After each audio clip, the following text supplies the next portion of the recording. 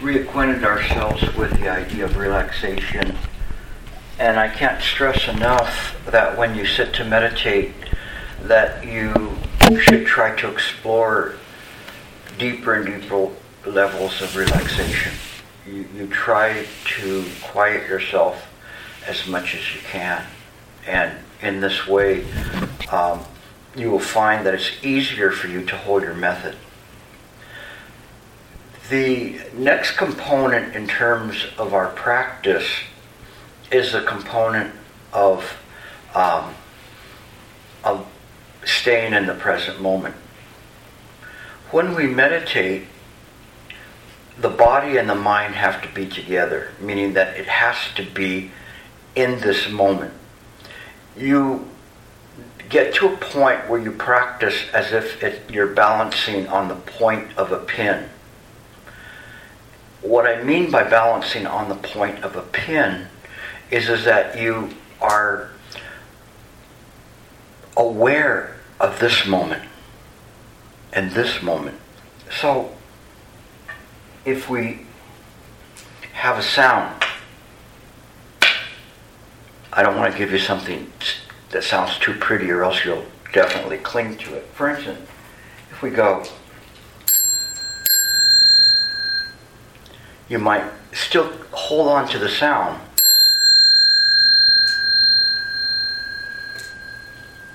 but the sound's gone. Now, hear the bell. Don't call it a bell, but just hear sound. Don't name it.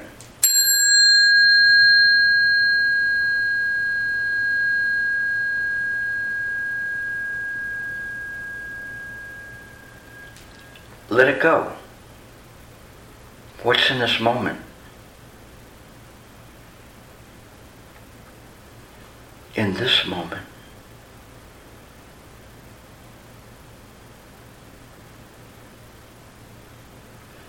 Hey,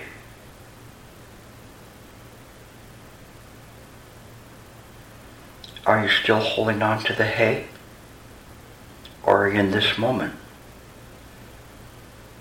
Now.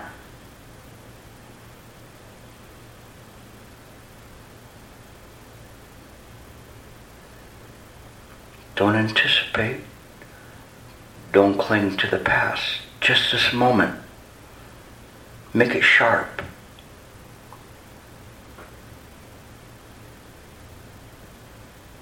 Be aware of this moment. Not before it, not after it. Don't hold on to anything that went by. It's as if you were a ship in the ocean. Do not look forward as to where you're going or look back to see the wake of the water. Experience this moment.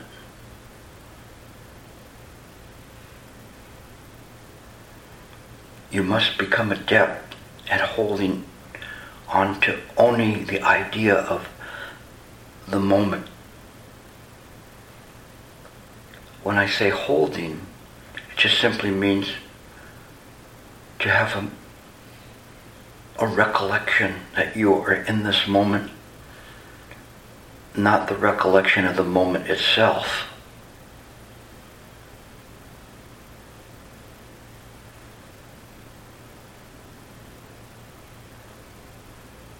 It's as if you were a passenger in a car. One is experiencing the moment, not looking at what has passed by or what is coming. Just clearly this moment.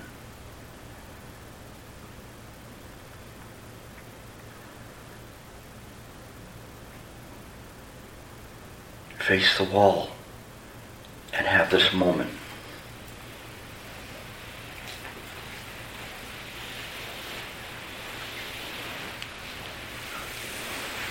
Do not utilize a method unless you have difficulty with it. Then you can pick up your method. But your method is only in this moment. It's better right now just to use this naked practice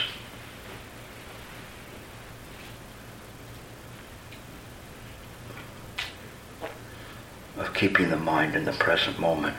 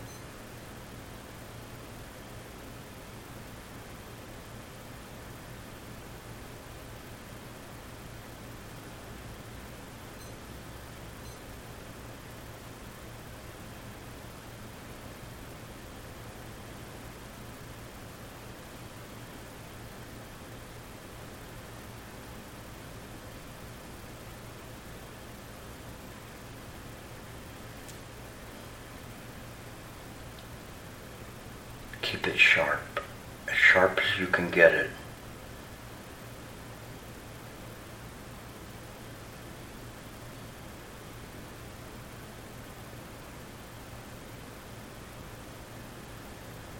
Any thought, sensation, discard it immediately.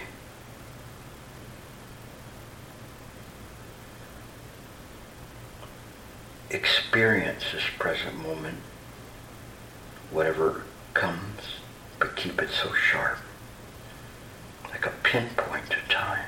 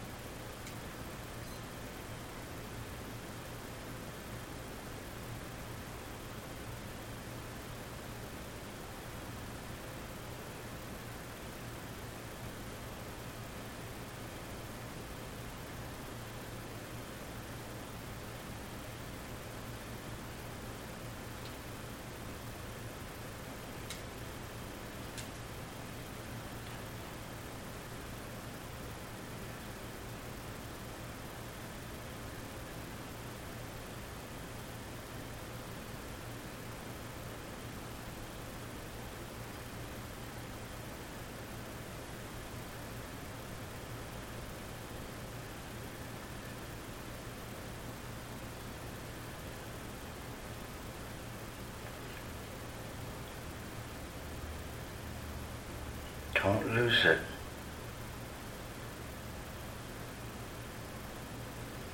The key here is to relax.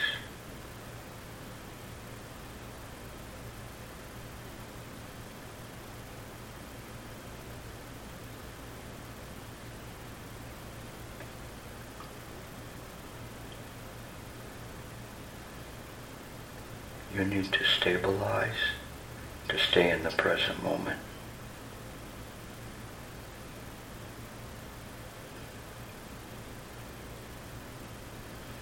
The more you can stabilize the mind, the better it'll be when you use your method later. Relaxing, stabilizing the present moment. What is happening right now?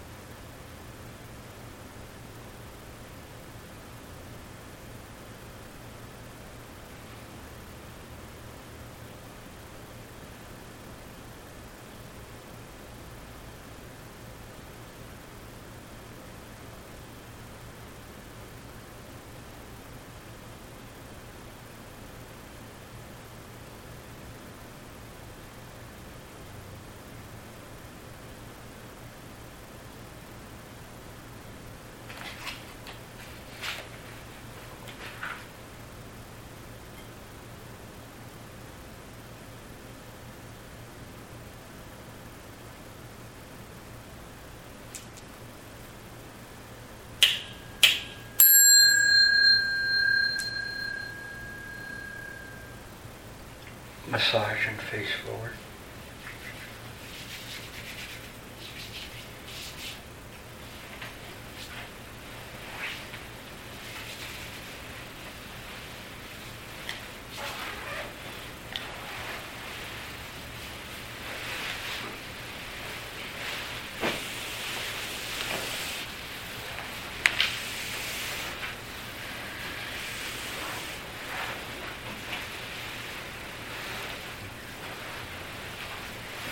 Were there any troubles with that method, or did you guys do it all right? Anybody have any problems with the method? You did? What was your problem? It was hard to just stay in the moment. I kept thinking, well, there's nothing in the moment. So it was hard to think about the moment. Well, I give you half credit for that. Part of that is the realization, is there anything in the moment? Meaning if there's nothing in the moment, then the rest of it is also empty. So you were kind of on the gates of investigation of emptiness. But your self creeps in and says, I'm having trouble with this.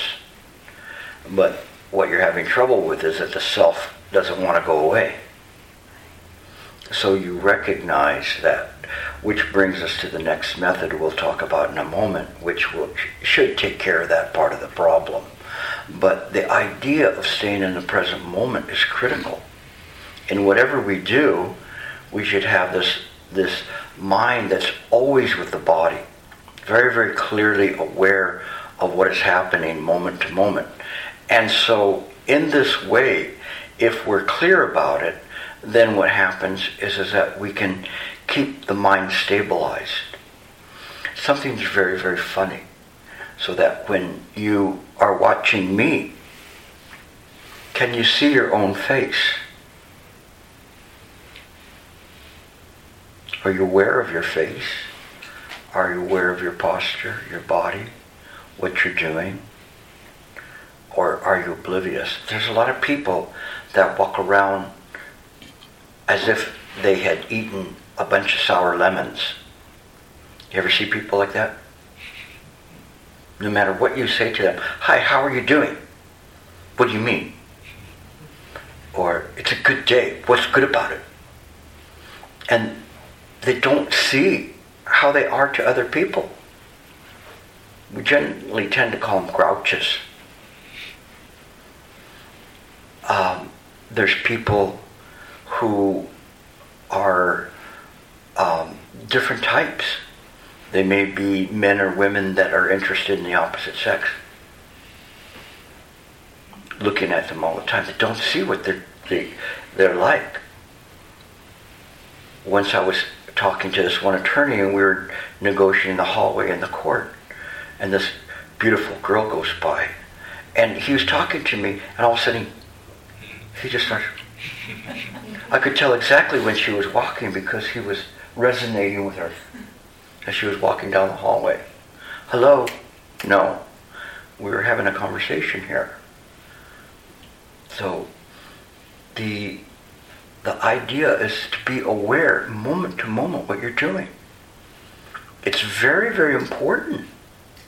If we are aware moment to moment, we make less mistakes. And we're relaxed, we're easy about it.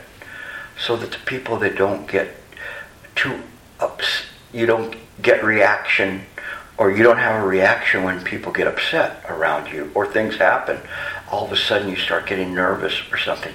Because you're not relaxed, you're not attuned with the moment. So if somebody gets you mad right away, your face gets red and you want to say something back. Or you want to do something, or maybe you want to have an evasive maneuver or whatever. Because we're not aware. We're not able to process what is happening in that moment. Because we're not in the present moment. We're not clear about what we're doing. It's very, very difficult to do that. Once I took my associate with me to court, And the attorney on the other side was a very tough attorney. He was very knowledgeable about the rules of evidence, so he kept objecting and objecting to things that I would say. And little by little, I would get around his objections and to present the evidence that I needed to get in. But when I finished the case, my associate was as white as a ghost. She was like blank, like, how can you do that? How can you do that? And she had lost her taste for litigation. She was so afraid that she couldn't do that. And she realized she didn't have the answers to what the objections were on the other side. And that she was fearful she was going to fail. Because she was not relaxed. She was not aware in that moment. So her mind could only think of failure, not think of the solution. When we practice, our mind is available. The options are available for us to figure out what the solution is or the best response is to any situation that's there. Sometimes there's no solution. Sometimes even the best choice is not a very good choice, but it's better than the others.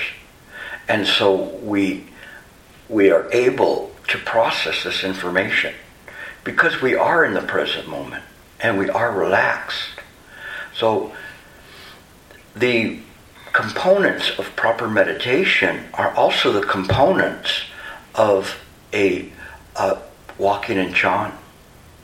When we walk in Chan, we're very quiet. We're very aware of the moment. We know what to say, what not to say. And so we're aware of this. Now, as you were having where you were thinking, well, there's nothing in this moment, you're quite right. There's nothing. Because the stream of consciousness has been severed. So you did the exercise quite well. Too well, because then the self wanted to get in and try to reinstate its rightful place as trying to develop the stream of consciousness again. And so what did you do? You went against what my instructions were and engaged in the stream of consciousness rather than trying to stay in the present moment. When you practice and sit in meditation, resist that. Resist that. Even as you get to practice better, there will be certain things that will come to you that will be very interesting experiences. And you will go with those experiences like as if you're taken away by a band of gypsies. Oh, you're having a great time with that. Oh, I feel no pain. I feel so wonderful. I feel this way. I see colors. I see static, different things that come up. All sorts of different things that arise in the mind that take you off that present moment. But in the present moment, there is nothing. There's nothing. In this present moment, there's nothing. Last weekend, I was interviewed for a documentary, and somebody asked me, what is emptiness? How would you reply? What is emptiness? What's emptiness? I said, just this. Huh? What did you say? I went, just this. It's not even this, it's this. Suggestion of this. No concept. Present moment. It's empty, but not empty like dead empty, but it's a vibrant emptiness that permeates everything. Only when we can stop internal discussion can one tune to this emptiness. So this is part of the practice. We're breaking it down. So I'm very happy that you asked your question, and I'm very happy you came to that point that there's nothing there. Quite so, there's nothing there. But then you wanted to fill that gap up. Don't do that. Don't do that. Maintain that emptiness. emptiness is good. Sounds kind of counterintuitive, right? Like you're shaking out popcorn for everybody, and it comes to your bowl, there's no popcorn. Emptiness is good. Well, thanks a lot. But it's the emptiness that even in the popcorn kernel, it's all full of air. We see things very clearly. Come back in 5 minutes and there's no popcorn, right? Constantly changing. We see things reflected in this way in a very natural way. So it's natural for your stream of consciousness to come back up because it wants to try to fill that space with something. It's not used to not thinking. And it wants to think. It wants to do something. The first time I went to a retreat, one of my friends couldn't fathom going to a retreat. You mean for a whole week you're going to go and not talk? Not talk? Not say a word? For a whole week? I didn't tell him that he was going to sit on a little, 2.5 by 2.5 square. And that was going to be my vacation, is just sitting on one spot. You would definitely think I was crazy. And when you sit and you at a retreat, there's times when you really think you're crazy for sitting there like that. But yeah, that's what we do. But when you go to a retreat, I don't want you to practice your legs, I want you to practice John. And if you use these methods, then your practice will be much more beneficial. A little bit more about Zen Dawn.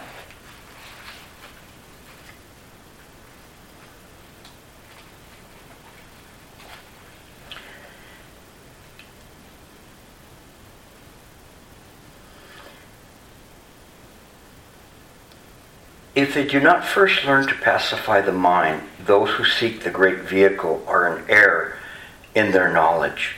The Mahaprajnaparamita Sutra says, the 5 eyes of the Buddha observe the minds of sentient beings and all phenomena ultimately without seeing, meaning non-duality. The Huayan Sutra says, if you have no views, then you can see. So what is this seeing?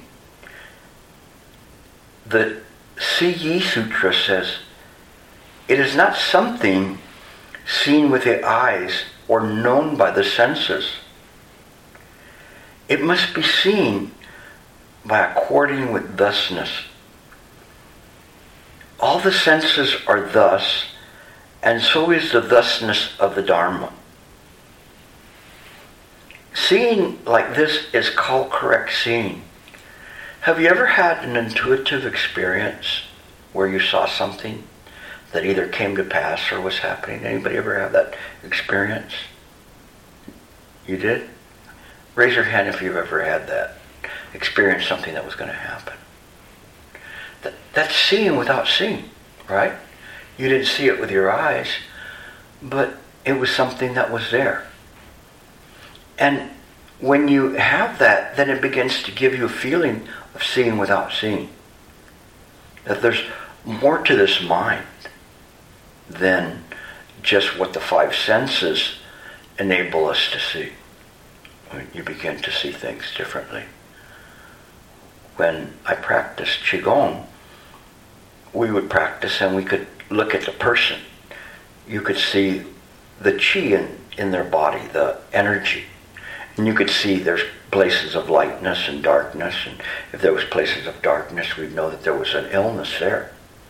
We really weren't using our eyes to see that. We're using a different type of seeing. Is that enlightenment? No, not really. Because they're talking about here the 5 eyes of the Buddha. Anybody know what the 5 eyes of the Buddha are? And it's not like 5 eyes, okay? It's like your regular seeing, your enhanced seeing, seeing from a 3rd eye. A 3rd eye skill is intuitive skill, which is probably what you were using to have your intuitive feeling or seeing. The Dharma eye, which is the wisdom, and using wisdom to see things, wisdom being cutting through the illusions and being able to process information very quickly and tap into mind itself, and the Buddha eye. And the Buddha eye is, you could say, the all-pervasive, omniscient eye of Buddha mind itself, that once self is immersed into mind, the notion of self returns to mind. It's like an all-access pass. It can go everywhere. Like if you were at a concert and you have general admission, they put you up in the balcony. If you have a reserved seat, they put you down below. You have special pass, you can get closer to it. And when you get to like really knowing the band, you can show your pass and you can get backstage. And that's what the Buddha is. Buddha has a backstage pass, actually. That goes anywhere, sees anything. So we have certain types of visions that we're able to see. I remember once Shifu asked, so what eye does the Buddha see with? Anybody know? I'll give this one over to my... What eye? All of them. Good. All of the eyes. All of the eyes. Not separate from it. When one understands in this way, it makes it easier for us to make the transition to mind. I don't bring up these things to say, that you need to see these things or have these types of visions. That's what's not important. What's important is to understand how mind works and how we see things. Okay. By the way, I left my phone here because I have some emergencies at home I have to deal with. So I'm sorry if I disturb you with it. Okay. So this is the eye he's talking about. And he clarifies it a little bit. And he says that it must be seen according with thusness. Thusness is what we talked about yesterday, the Tathagata, or they call thus come one. Thus come one is without the notion of one. Actually, one kind of messes the whole thing up. Is just simply more apt to say the Tathagata Garbha, which is the Buddha womb, the idea that everything is all connected. And all senses are thus, and so is the thusness of the Dharma. Seeing like this is called the correct seeing. The Changju says, bats and owls do not see things in the daylight, but rather by night. This is due to inversions of false thinkings. How so? Bats and owls see to what others is darkness as light. Ordinary people see what to others is light as darkness. Both are cases of false thinking. Because of their inverted perceptions, because of their karmic barriers, ordinary people do not see reality. This being so, light is not definitely light and darkness not definitely darkness. If you understand like this, you are not confused by inverted thinking. Then you will enter into eternity, bliss, the personality, and the purity of the Tathagatas. Tathagatas being the Buddhas. And the point here is something that I can only show you by example, that when we are conversing with people or doing things, we believe that there's lightness there. But mind is really not illuminated. It's not illuminated from the outside state or the inside state. There's no real harmony there, no illumination. We have no idea what is arising in the mind. We only function in accordance with habit energy. If I hit you, you want to hit me back. If I insult you, you want to insult me back. There's no illumination in the mind. It's a natural reaction. If I put a piece of cheesecake in front of you with raspberry dressing, oh, now I got a smile from her. Totally dark. All she's seen is the cheesecake now with the raspberry dressing. I knew I'd get you. And it's dark. One doesn't see that the craving that arises in that moment. The mind is dark. We perceive it to be light. When we see the cheesecake that's not even here, the mind is dark. There's no cheesecake here, I'm sorry. Maybe later you might get one, but there's none here. But we create this illusory mind that brings forth this cheesecake. Anybody else put a cheesecake in their head when we're talking about it? You're all too thin. Okay. So, in any case, the idea is that it's dark, but we see it as lightness. We think it's light, but it's not. We're not seeing that where that cheesecake arose, or the desire that rose up that even can create saliva in your mouth. We don't see any of those things there. And so as a result, we have a problem because we cannot see clearly.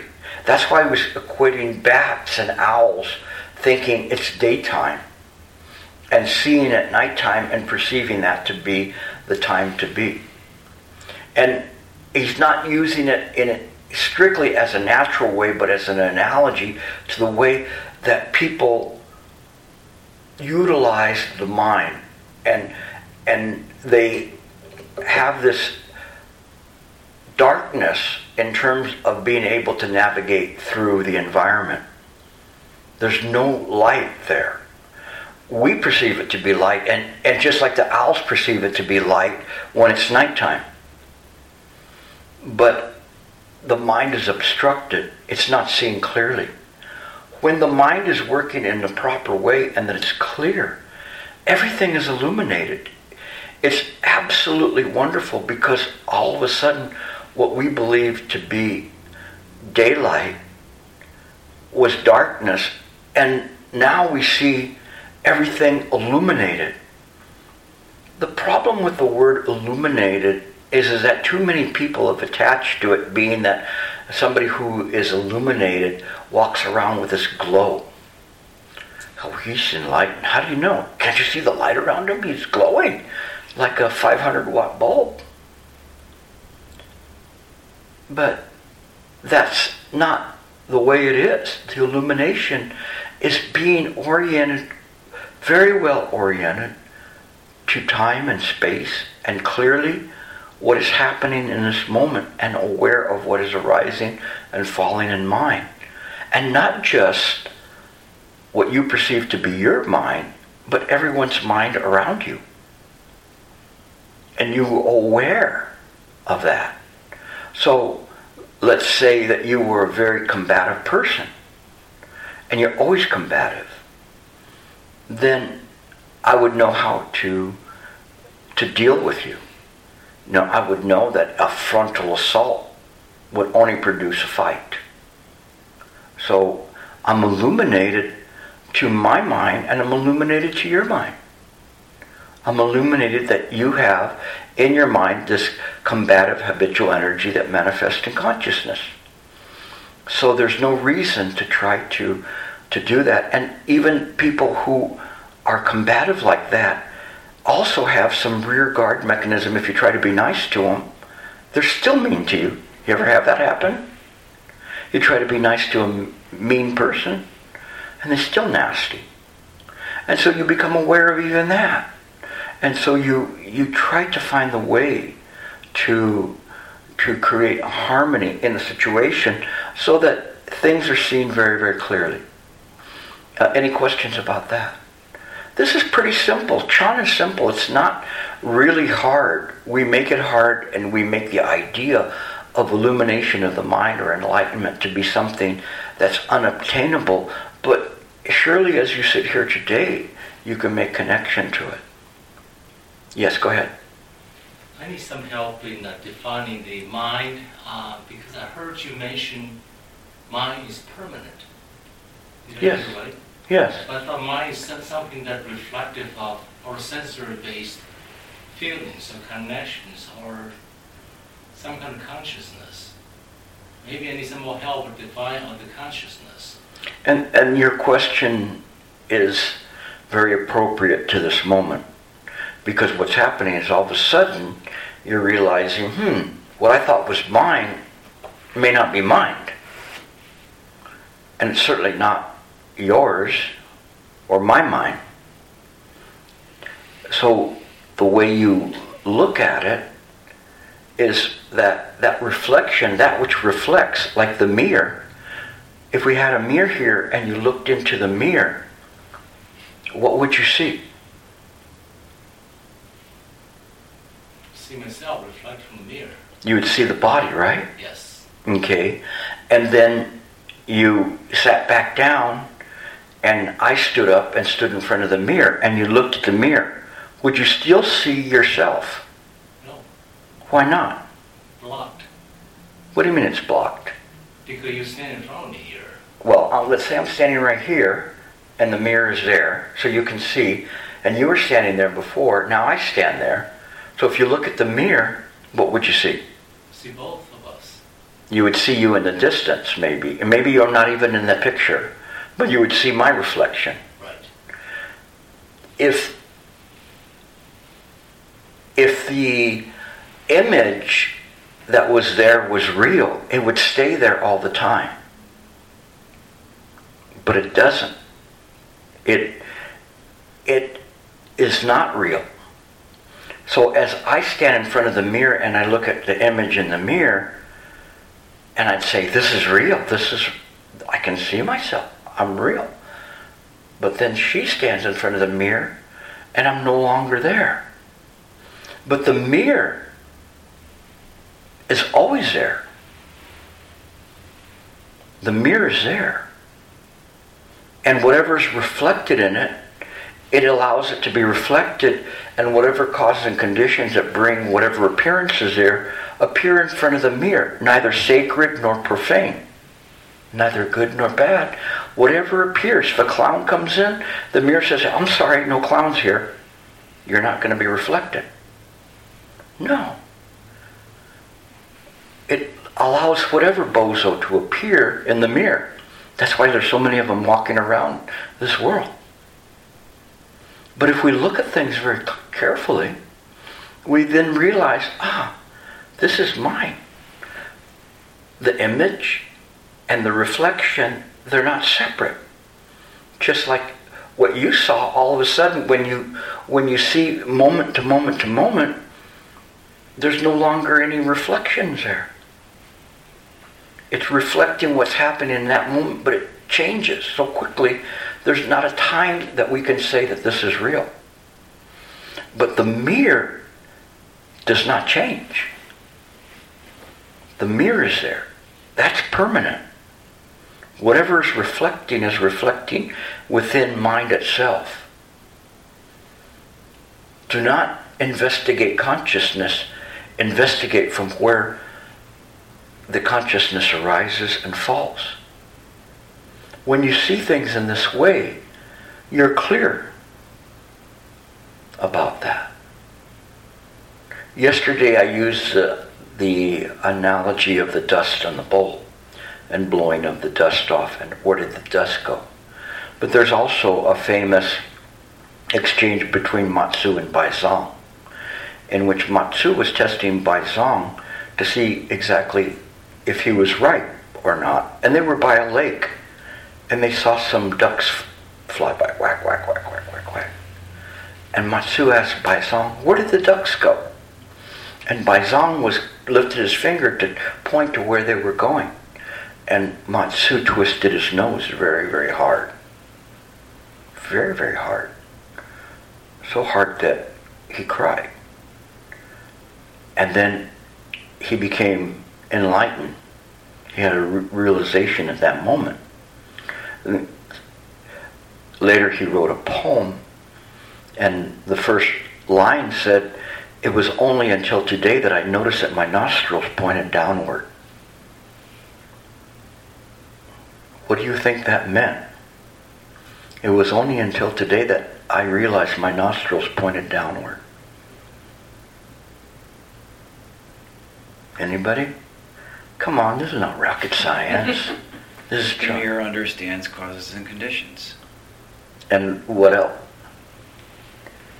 Something very basic. Just as things are. I'm sorry? Just as things are. Just as things are. Yeah, the point was is that one is right before his face.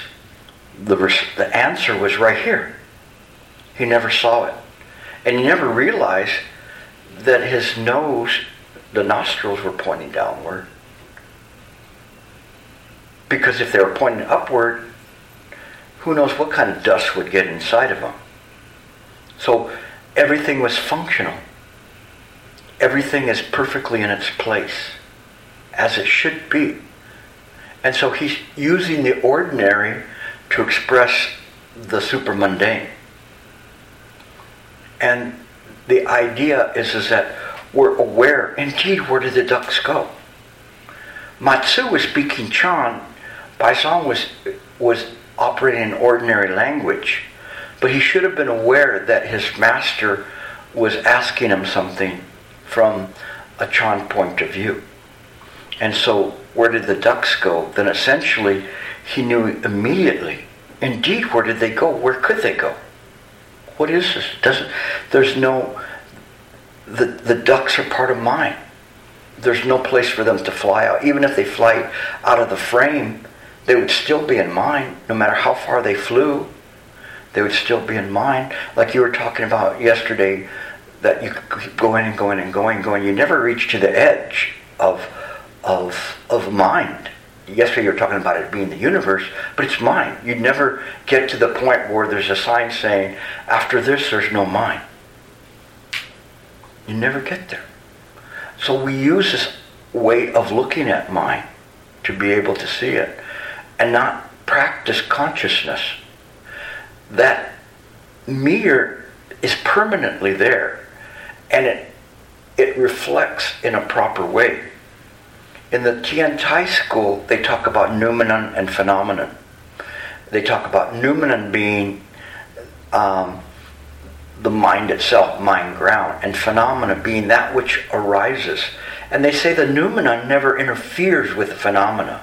Whatever appears in phenomena appears in accordance with cause and conditions, pratika samappada. And it enables it to do that. And so when we see that, we no longer disassociate mind from consciousness and think consciousness is mind. We see them as a neat package of mind itself. What is the substance of mind? Mind is the substance of mind. What is the primary meaning of mind? Mind is the primary meaning.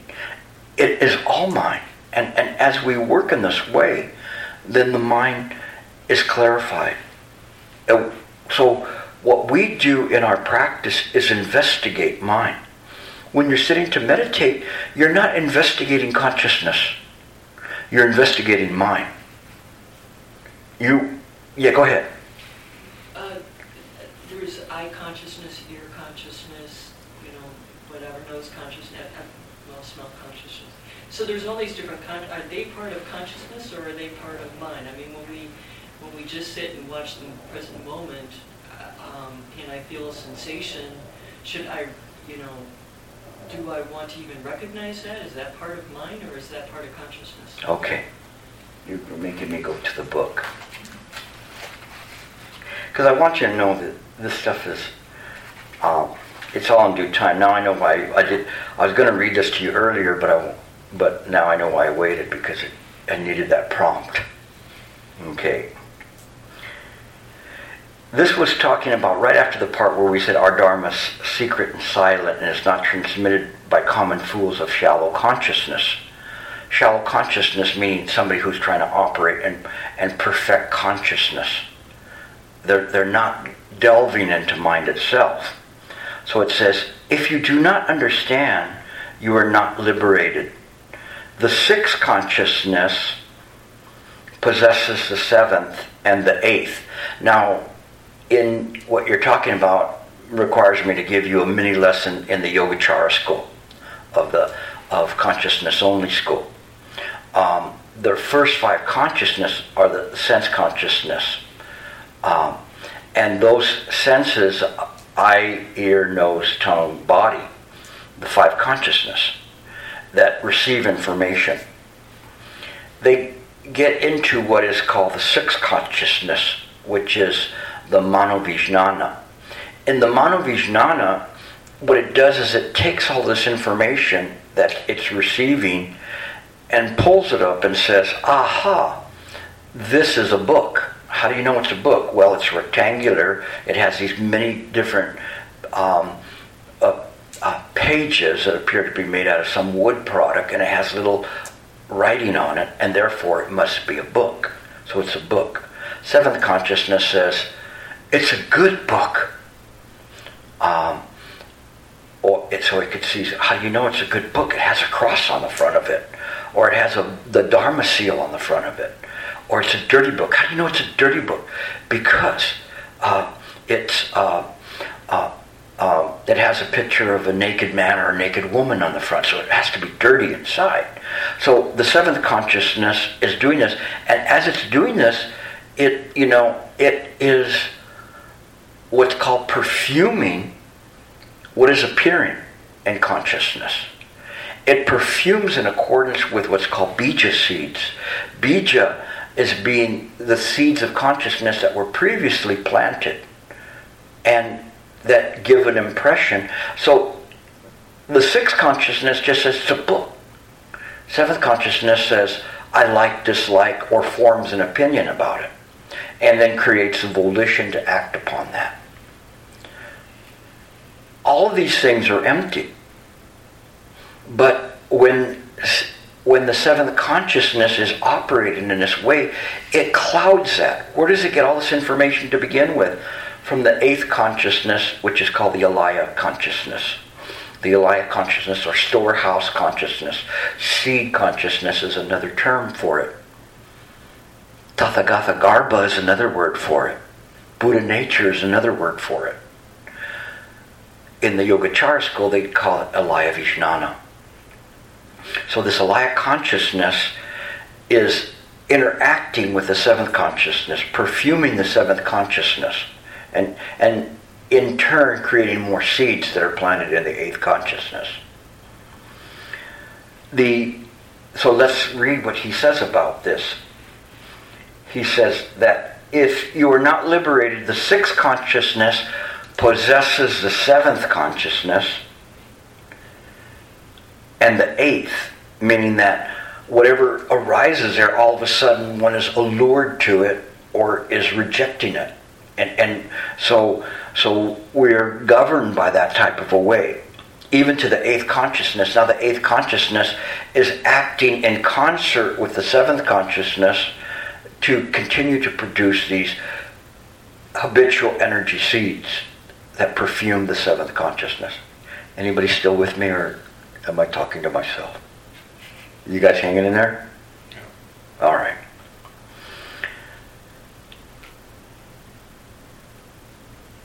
If you do understand, if you were liberated, the eighth consciousness, the alaya vijnana, is without the sixth and the seventh. We were talking about this before. It's functioned perfectly.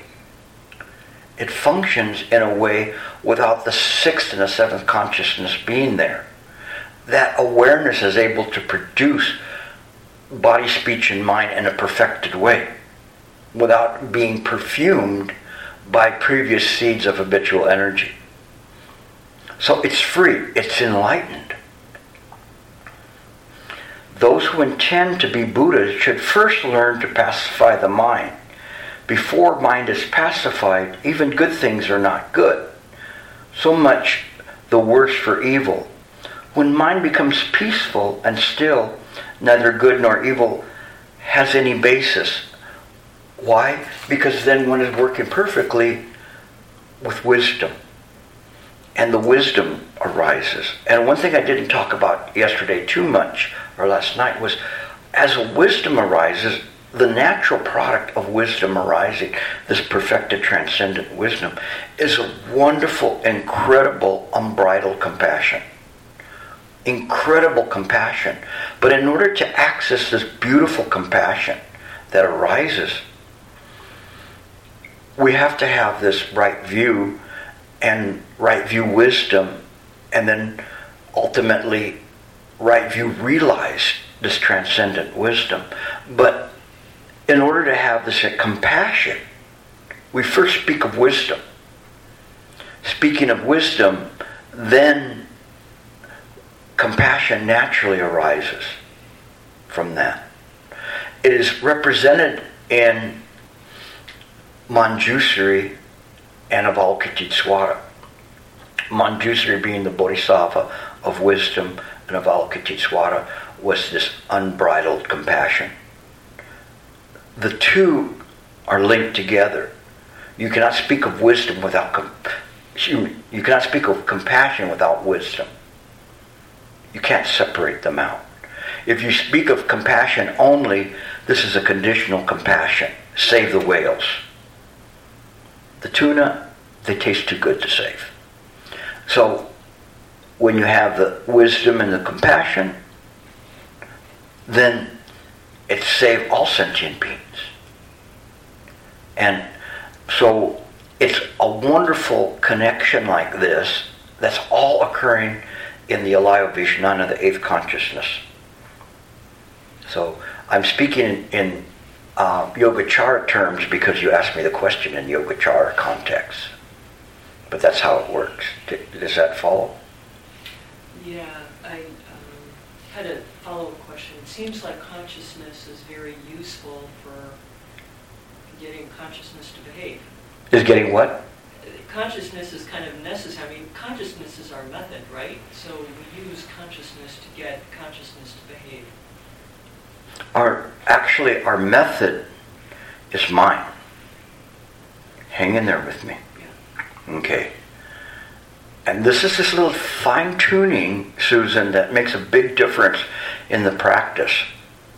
Because even no matter how many times I say it, you still got a little bit of a kink in your view.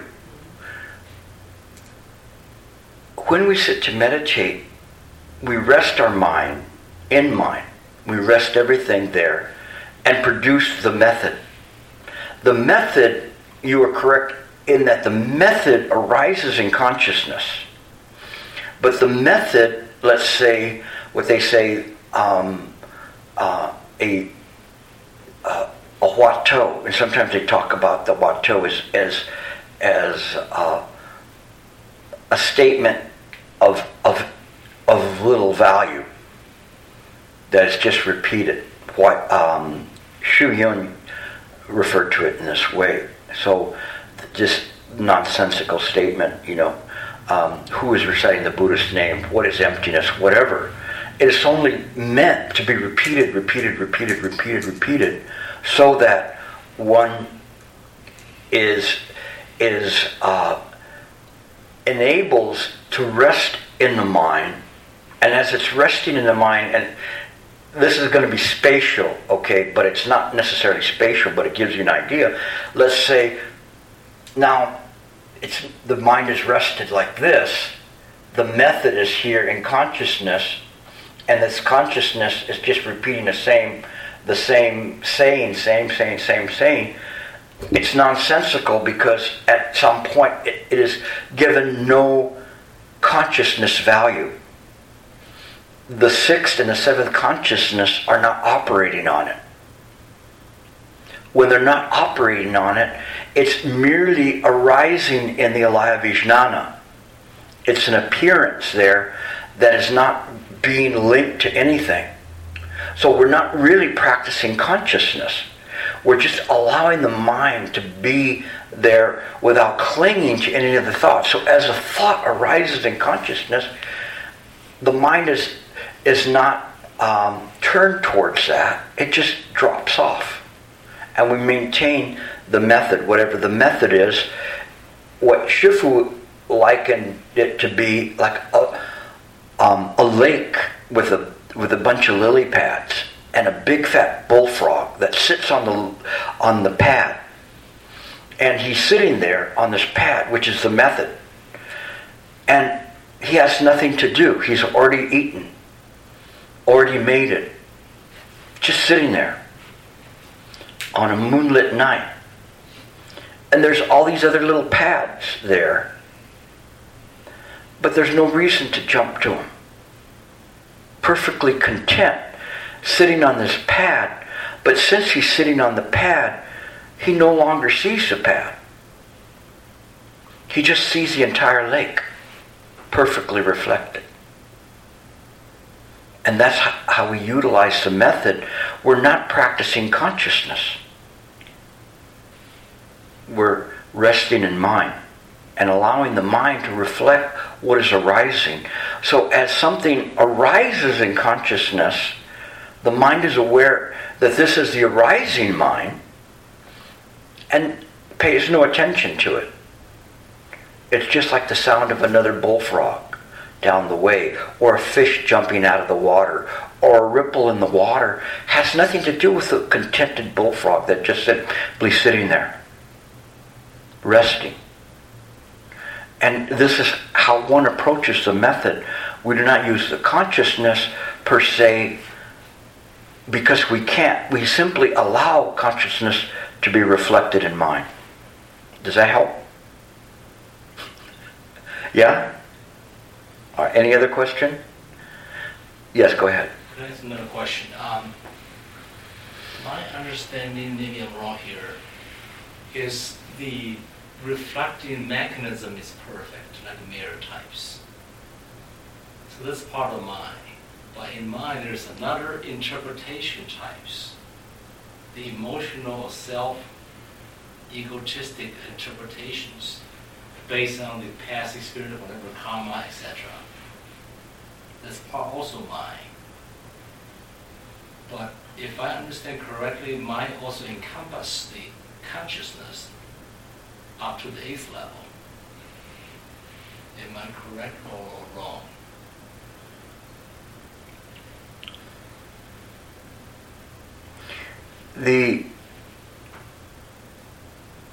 The way you're describing it is both. Your first interpretation is just that one as seeing consciousness and trying to practice via consciousness versus seeing what is mind. All of the things that appear are not separate from mind. So when we look at the bell is a bell. Whether or not it rings or not, it's real and it's not real.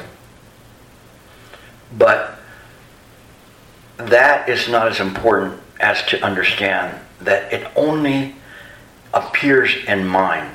It's only part of mind. There's no place else the bell appears. There's no place else where the bell is at. Even the ground underneath you, which supports you, that is attached to the rest of the earth, is all mind. There's no place separate from that. You can't dig down deep into the earth and not find mind. It's just all mind. When we start from this premise that no matter how far you go out, it's all mind, then we return consciousness to mind. We don't turn mind into consciousness. It's a fatal error. And you have to switch it. You have to keep working on that and working on that and looking at it in the proper way. Consciousness is always changing. It's transitory. Why? Because the nature of the mind enables it to do that. And when the mind enables it to do that, then you have to discard that you say, this bell is real. This is clearly real. I can feel it. I feel this. I feel that. I feel that. Yeah, but what if we cut off your hands? Or what if, about 100 years from now, will you be able to feel the bell? No. Will your consciousness be here? No. Will mind be here? Yes. So you have to come out of the darkness and into the light. You have to keep playing with that, switching. Don't fall asleep on me, okay? Stay awake. Any other questions? No questions? All right. Okay, we're going to do one more before our break. We should stop at 12, right? Okay. What we're going to do is think of not thinking. So how do you think of not thinking? By not thinking. It sounds nonsensical, but it is just an extension of what we did with the practice of staying in the present moment. So now we're relaxed. We're going to stay in the present moment and not have thought. How do we do that? Whenever thought arises in the mind recognizes it. It doesn't have to cast it out. It just has to return back to not thinking. So the mind is sitting there not thinking. And even if you have to say not thinking, it becomes meaningless. Because all you're simply doing is saying not thinking, not thinking. You're not really thinking, you're not adding another thing to it. Unless you're saying, I'm not thinking. Well, I've been not thinking for a long time. Wait till I tell Gilbert I didn't think about anything right now. I don't have any thought in my mind. That's thinking. But if it's just not thinking, don't think.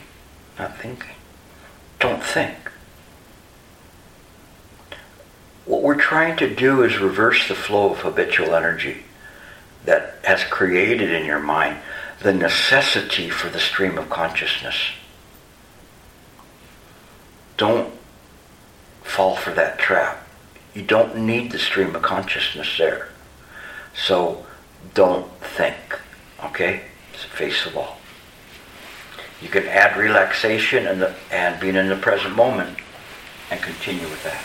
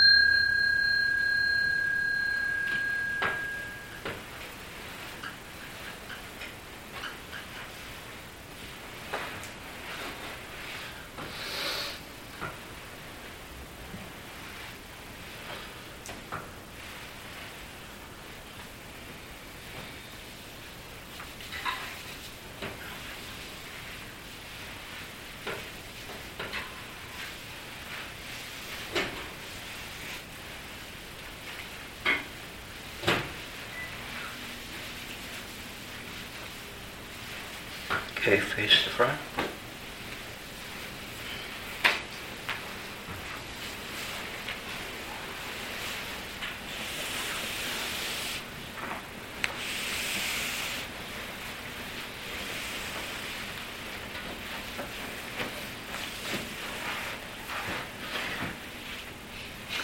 Did anybody have problems with not thinking? Raise your hand. A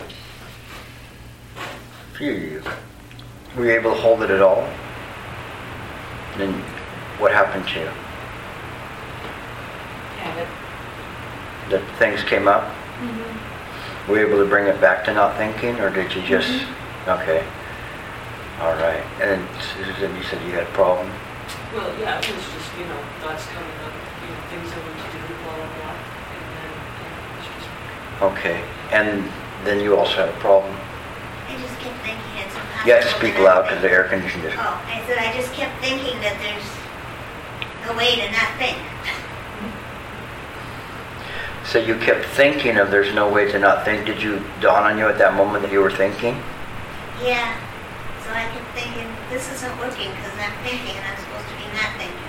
It's okay. Be patient with it. The thing is that it is possible not to think. But not to think is something that one can do while talking. And no, it's a matter of how we look at it. So the idea is that when we are acting in a proper way, we're functioning properly, thoughts come up and they go, come up and go, come up and go. One doesn't really attach to them. We just use the consciousness to carry out our vows and to carry out our function without the idea of thinking or having the thought that I am thinking, I am speaking. So is Gilbert speaking? No, Gilbert isn't speaking. If Gilbert was speaking, he'd probably be talking to you about surfing and all sorts of other things and fun things to do. You know, he's a very problematic fellow most of the time, so, you know, we just keep him over to the side. But this body can be used in a way in which it can be used without the idea of thinking. Even though it has many thoughts, it's not attaching to the thoughts. So this process that we're using is a process to not attach to thought, so that the mind just allows whatever appears not to stick around. What happens is that you go, oh, that's an interesting thought. The interesting thought of that I can't stop thinking. So then you start thinking about I can't stop thinking, which is thinking. Instead of recognizing it and saying, wait, that's thought. What if I just take a rest? A rest from who? From you. What do you mean you? Yeah, you're the problem. No, I'm not. I'm the one that just told you can't stop thinking. Well, you need to stop. Stop it right now. I'm doing pretty good, huh? Up until that point, and now you're thinking again. See, I told you couldn't stop thinking. Why are you doing that? You see, what causes you to do that? But that's what's going on in your mind. It's like cuckoo. Because I'm not saying that you're cuckoo, like really cuckoo, you know. But I'm just saying it is like they were saying, like the bats and the owls thinking it's daytime when they're flying around. But when we allow the mind to rest, it's at peace. It's very, very quiet. And this idea of not thinking is not producing thought. The idea of not producing thought is simply that the mind is not attached to whatever is arising, giving rise to a new thought that's linked to the previous thought. I can't stop thinking. I will never get this. I wonder what time it is. This is getting boring. And all these things are all linked together. But if you stop the links and you just simply say, stop thinking, then the mind comes to rest. And if you keep saying, stop thinking, then it helps. How did you do with this one? Good. Just relaxing into the pain in my legs. Until you had pain in your legs, or? Just relaxing into the pain. Okay, and that's the thing, is that, see, now what you're doing is not only were you not thinking, but you are using the relaxation to relax the pain in your legs, so that now you're not really having the idea that you have a pain in your legs. Even though you sense the sensation of it, it's no longer attaching to it, so it's not causing you this major discomfort, where if you just simply said, I want you to start thinking about the pain in your legs, you know, we'd be calling 911 in about 5 minutes or so, because the pain would be unbearable. But here, where you just realize, that's natural, I crossed my legs, so my legs are going to have a little bit of discomfort, it's okay. And you say, oh, you know, I haven't had anybody die from crossing their legs, okay, or any lasting injuries that they've had. But in any case, yeah, that's what you do, is you just are now incorporating all these methods together, being in the present moment, and the relaxation and not thinking. Okay. How about on this side? Anybody have a comment about what they did with their not thinking method? Some wandering thought come and go. It's natural. It's natural that the wandering thoughts will come and go. I didn't expect you guys to, you know, get a high degree of black belt the first time you tried this, okay? The fact that you were able to stay with the method, you know, and remember and come back to it, all right. We notice that these thoughts come and go. And when they do, just put them up on that mirror. Okay, just imagine the mind like a mirror, and they'll slide right off. Okay, and later on you won't have to use that kind of imagery to make them go away. But in the beginning, it's not so bad to try to do that, to try to get those thoughts under control. So as you begin to work in this way, then it will it will help you a lot. Anybody else have any comments about their practice? Yes, go ahead. So typically I will focus on my breath because if I'm not hanging around something, it's more wandering thought. If I focus on my breath, there's a thought coming, I can absorb it and jog it. Is this a reasonable way to do? Okay, I didn't quite hear you. Something about your back? No, breath. Breathe, breath. Breath. Breath. What about your breath? I mean, typically I will start focusing by my breath. In this way, I kind of like have focus on something using my body as an anchor point. So in this way, if any wandering thought come, I can absorb it and jog it. If I have nothing in my mind, starting with, typically the mind is more messy than this way of emotion.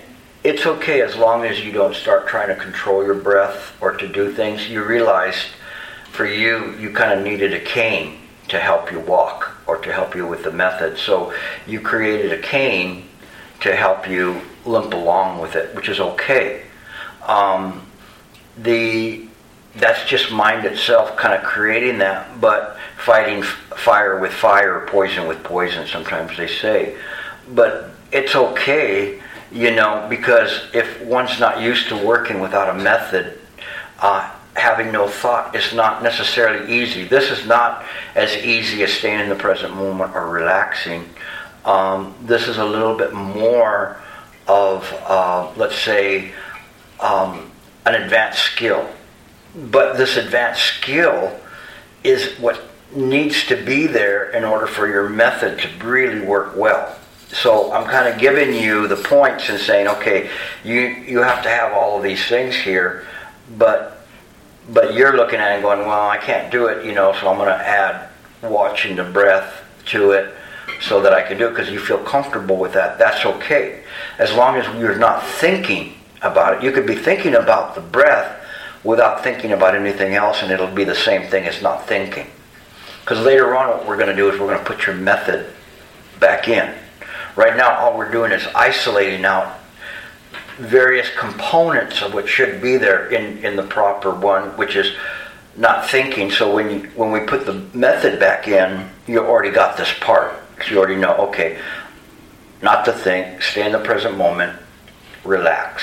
Okay, and in this way you'll work better. Any other questions or problems they had with their methods? Yes, go ahead. I'm trying to grasp this idea of not thinking. Is it like when you're driving a car and you get there and you don't know how you got there? Is that not thinking? That pretty much, because all you're doing is you're following function. Now, if you don't know how you got there and you ran through 20 stoplights, that's not good. Yeah. But if you are just engaged in the present moment and doing something, then that's the way it is. So by the end of the day, when I finish talking, it will feel to me like I've been talking for 5 minutes. And sometimes when I give a lecture, people go, wow, that was 2 hours? How could that be? And they weren't aware of the time simply because that they were so engaged in what I was saying that they lost track of the time. Time, again, is relative. So this is engaged in the function of whatever's happening right in that moment. It's not thinking. Even though one is using their mind to think and to do things, we're not measuring it by the sense of having a self there going, when's he going to stop talking? I'm hungry, or I have to pee, or I have to do this, or I'm thirsty, or whatever, then all of a sudden time becomes much, much greater and longer. But if one doesn't think about it, then it just happens naturally. Okay? Any other questions?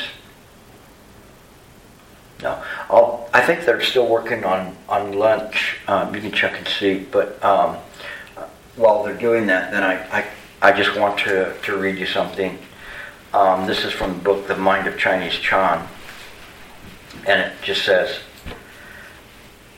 kind of an interesting little story that might help you. It says, when Xie Feng was traveling to Li Shou with Yen Tu, or Yen To, so it's Shui Feng and Yen To, they're traveling to this town. And they were snowed in on this mountain. And each day, Yen To slept.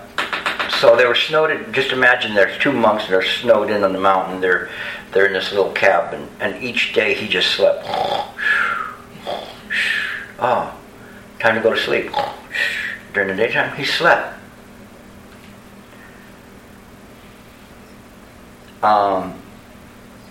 And Shui Feng meditated the whole day. So that while the one monk was sleeping, the other monk was meditating. Dasu used to say.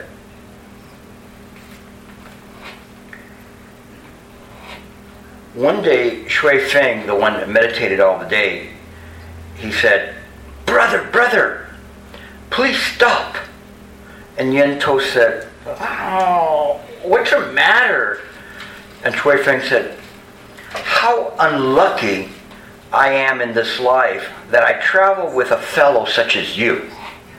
So he's not happy that he's meditating and Yen To is sleeping all day. Everything you do bothers me. So, put it mildly, he had some cabin fever going on there. He says, all you do is sleep. Yen To yelled, go to sleep. Every day you just sit there like an idol from an earth god shrine in a small village. So, idol, if you've ever been to Taiwan or to China or to East Asian countries, they have these little shrines that they put up. Anybody's ever seen shrines like this? There's these little shrines and they have an idol inside of them. They call them what he's saying, earth god, meaning that they're just somebody that's like a spirit that the local farmers will say, please, help me with my crops, or do this, or help me and do all these things. We still have some time? Okay. And so they just have this little tiny shrine there that they built for them. Not much taller than this, but people will go by and they'll drop a flower there or whatever. Kind of a little aside story was that when Shufu built his temple in Taiwan and the university, there was down at the foot of the mountain where he built a shrine there, and Shufu had a conversation with the earth god that occupied that little shrine. And the earth god was very, very sad because he said, now that you're going to build this big temple and university, people are just going to pass right by me. They're not going to do anything, people are going to forget about me. So the earth god was very, very sad about that.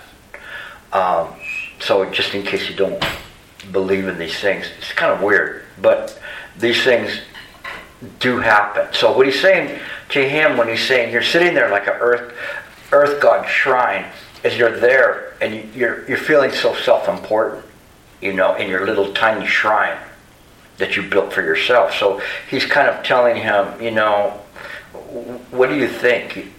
So somebody who's so caught up in themselves, I can sit forever.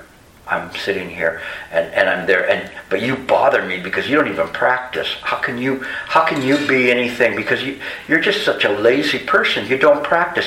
You don't come to meditate. I'm meditating all the time, And so Yen To saw him and going like, your head's in the wrong place. He could already figure it out. But the other one's looking at him and is bothered by everything that he does.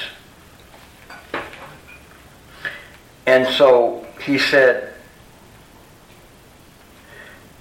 in the future you will cheat other people. So he's telling the Shui Feng, in the future you're going to cheat other people. You're because you're not going to let them see the true Dharma. You're just going to teach them the same, pardon it, but garbage that what you're doing, sitting there playing like an earth shrine god.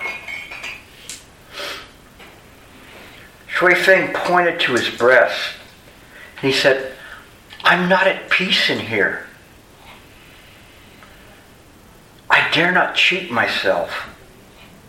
Yen To said, I thought that you would be an abbot who spread the Buddhist teachings on the highest mountain. So I do not know why you speak like this. Yen To's already have deep insight. He's already seen Shui Feng's future. He already knows where he's going to be at. And he's telling him where he's going to be at, but Shui Feng can't see it. He can't see it himself. He's not at peace. And he's already telling him, why do you talk like this, Can't you see? He can't see. He can't use wisdom to see where he's headed to. And Shui Feng just said, I'm really not at peace in here. Yen To said, if this is true, try to tell me what you see, and I will certify that which is right and eradicate which is wrong. Shui Feng said, the first time I visited Chan Master Yen Quan, I heard him explain the meaning of emptiness of matter. And I got entrance to the way.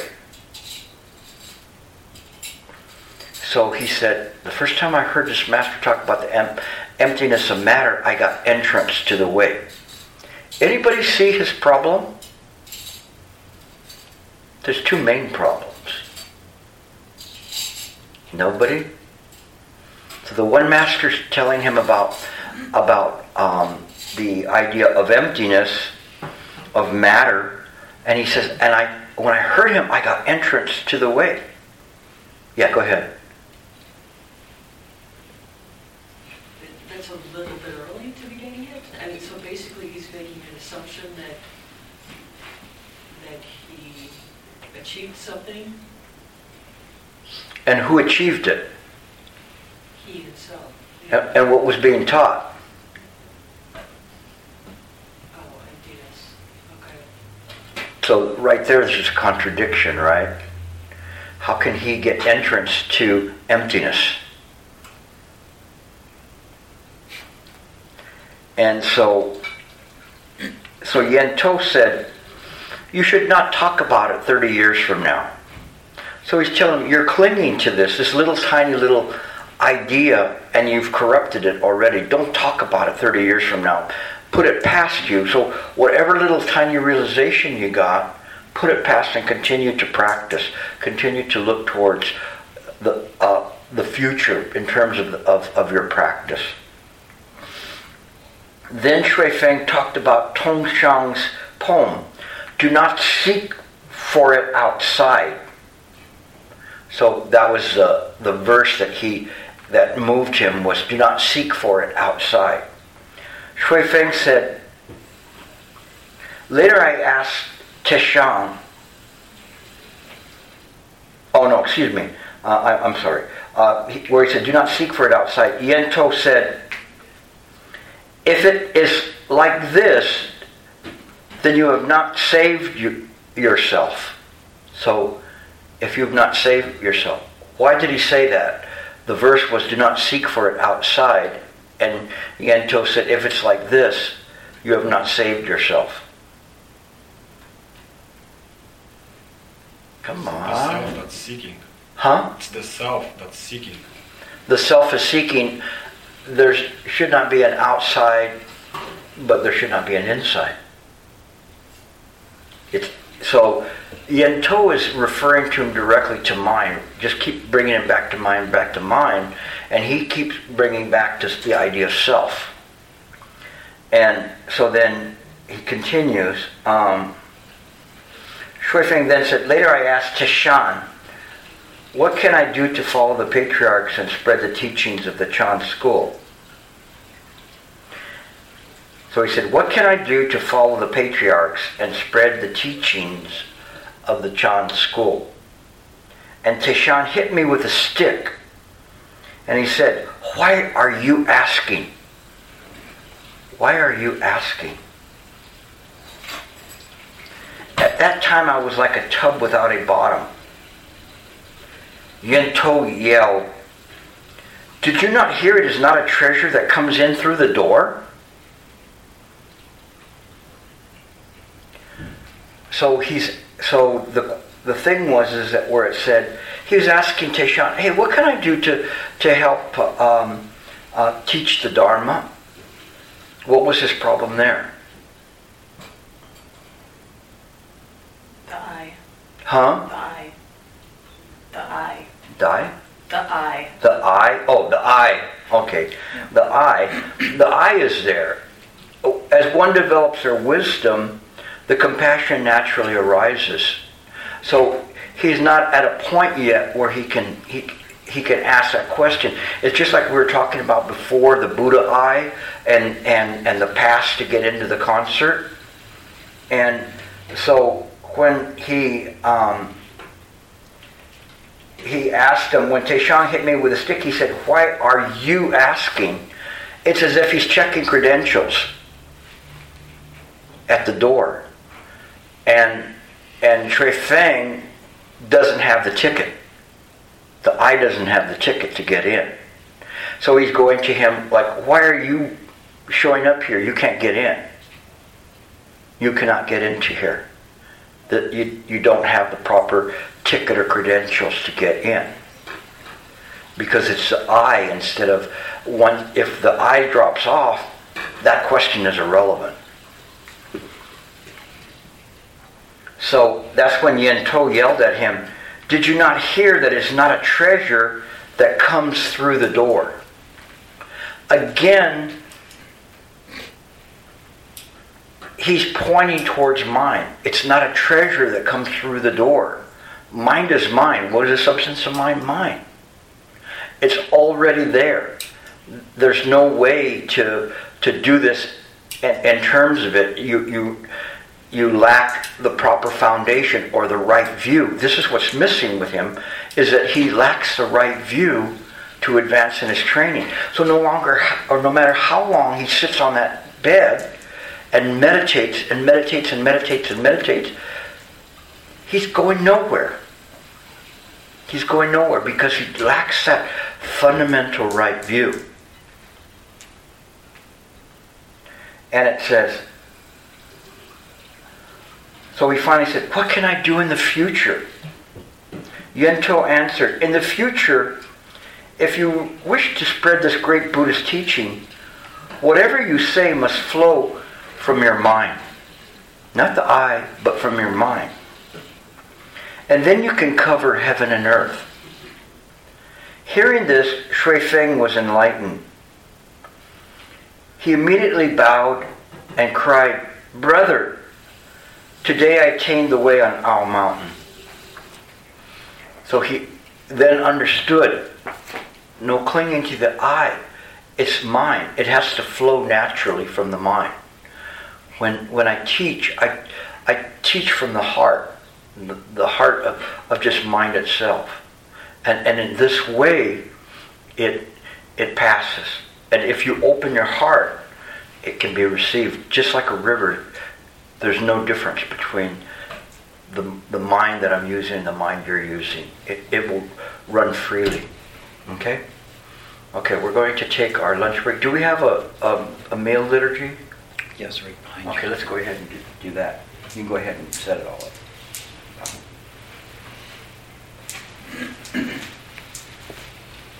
Do we want to do it in here? Yeah, we could stand and do it.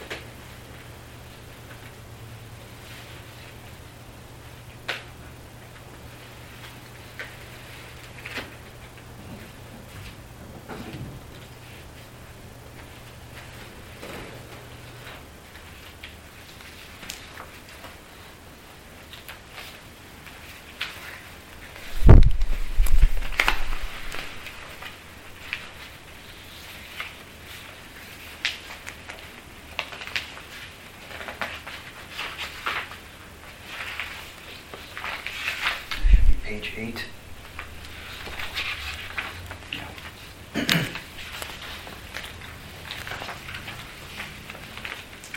Okay, follow along. We make offerings to the Buddhas. We make offerings to the Dharma. We make offerings to the Sangha. We make offerings to all sentient beings. I vow to deliver numerous sentient beings. I vow to cut off endless vexations. I vow to master limitless approaches to Dharma. I vow to attain supreme Buddhahood. The offering is over, and we wish all sentient beings accomplish liberation and fulfill Buddha Dharma. Next page. Considering how much merit has brought me this food, I reflect on where this food came from, measuring my own virtue and practice. Am I worthy of receiving this offering? Protecting the mind from mistakes, abandoning greed, hatred, and ignorance is essential. Correctly considering this food as salutary medicine, it will prevent the body from withering away. Now I receive this food for the sake of accomplishing the Buddha path. Chinese too. Ji Gong Do Xiao, Liao Bi Lai Chu, Chong Ji Zi Sing, Quan Ji Go, Fang Xin Li Go, Dong Lao Wei Zong, Zhen Qi Li Yao, Wei Lao Si Gu, Wei Chang Dao Ye, Yu She Qi Xi. Please fast forward.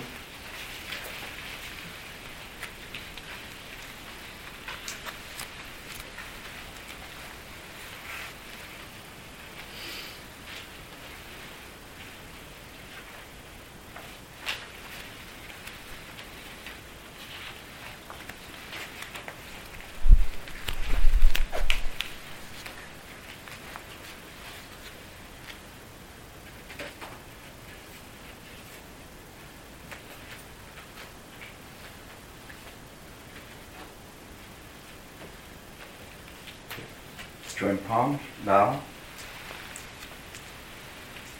I have our meal now.